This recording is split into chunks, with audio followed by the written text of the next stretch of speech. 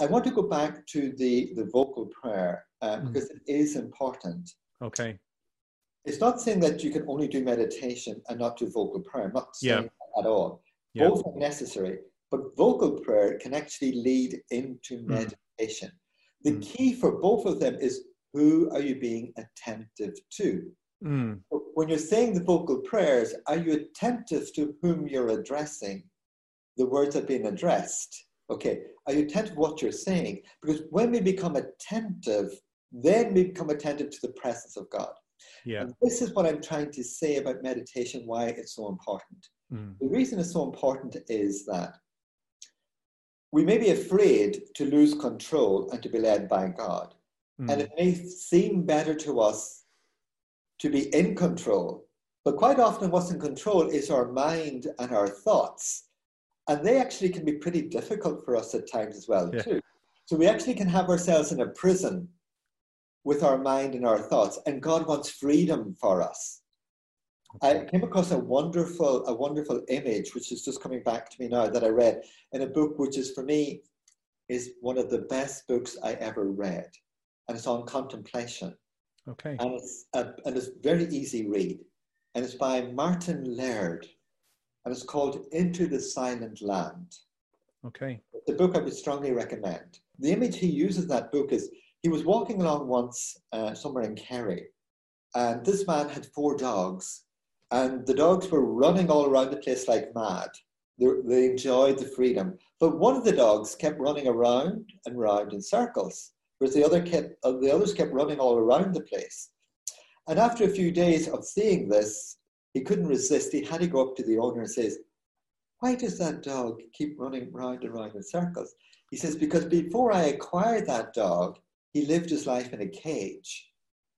Oh, wow. And he ran round and round in the cage. But although he was free from the cage, he was still running round and round and round in circles. And in some way, what I want to say is that with our vocal prayer, we can be a bit like that dog at times, going round and round in circles. That's why the meditation is so important, because God wants freedom for us.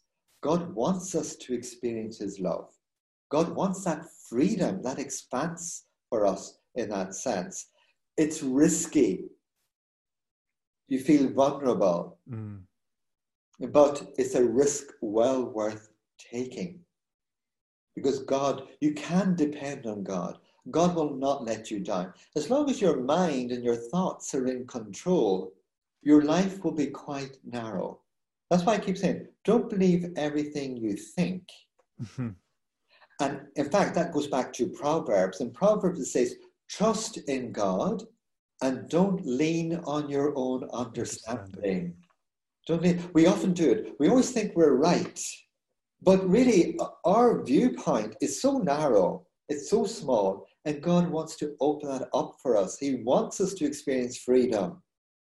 And meditation and contemplation brings us into that place of greater freedom, because it frees us from the tyranny of the mind and the tyranny of our feelings, and it opens us up to be present to God, to enjoy God's presence, to delight in God. And one final then image really in relation to that from Francis de Sales. Francis de Sales says, God is like a magnet who is drawing us all of the time. But you know what happens to something that is drawn by a magnet?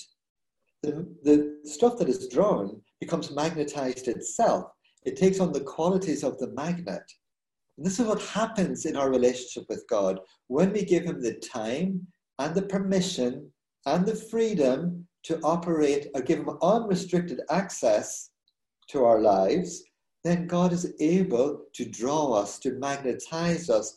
We become transformed through the experience, and he lives in us. As Francis de Sales says, we draw God's heart into our own, and Jesus lives within us. All of his spirituality can be summed up in 2 words: live Jesus.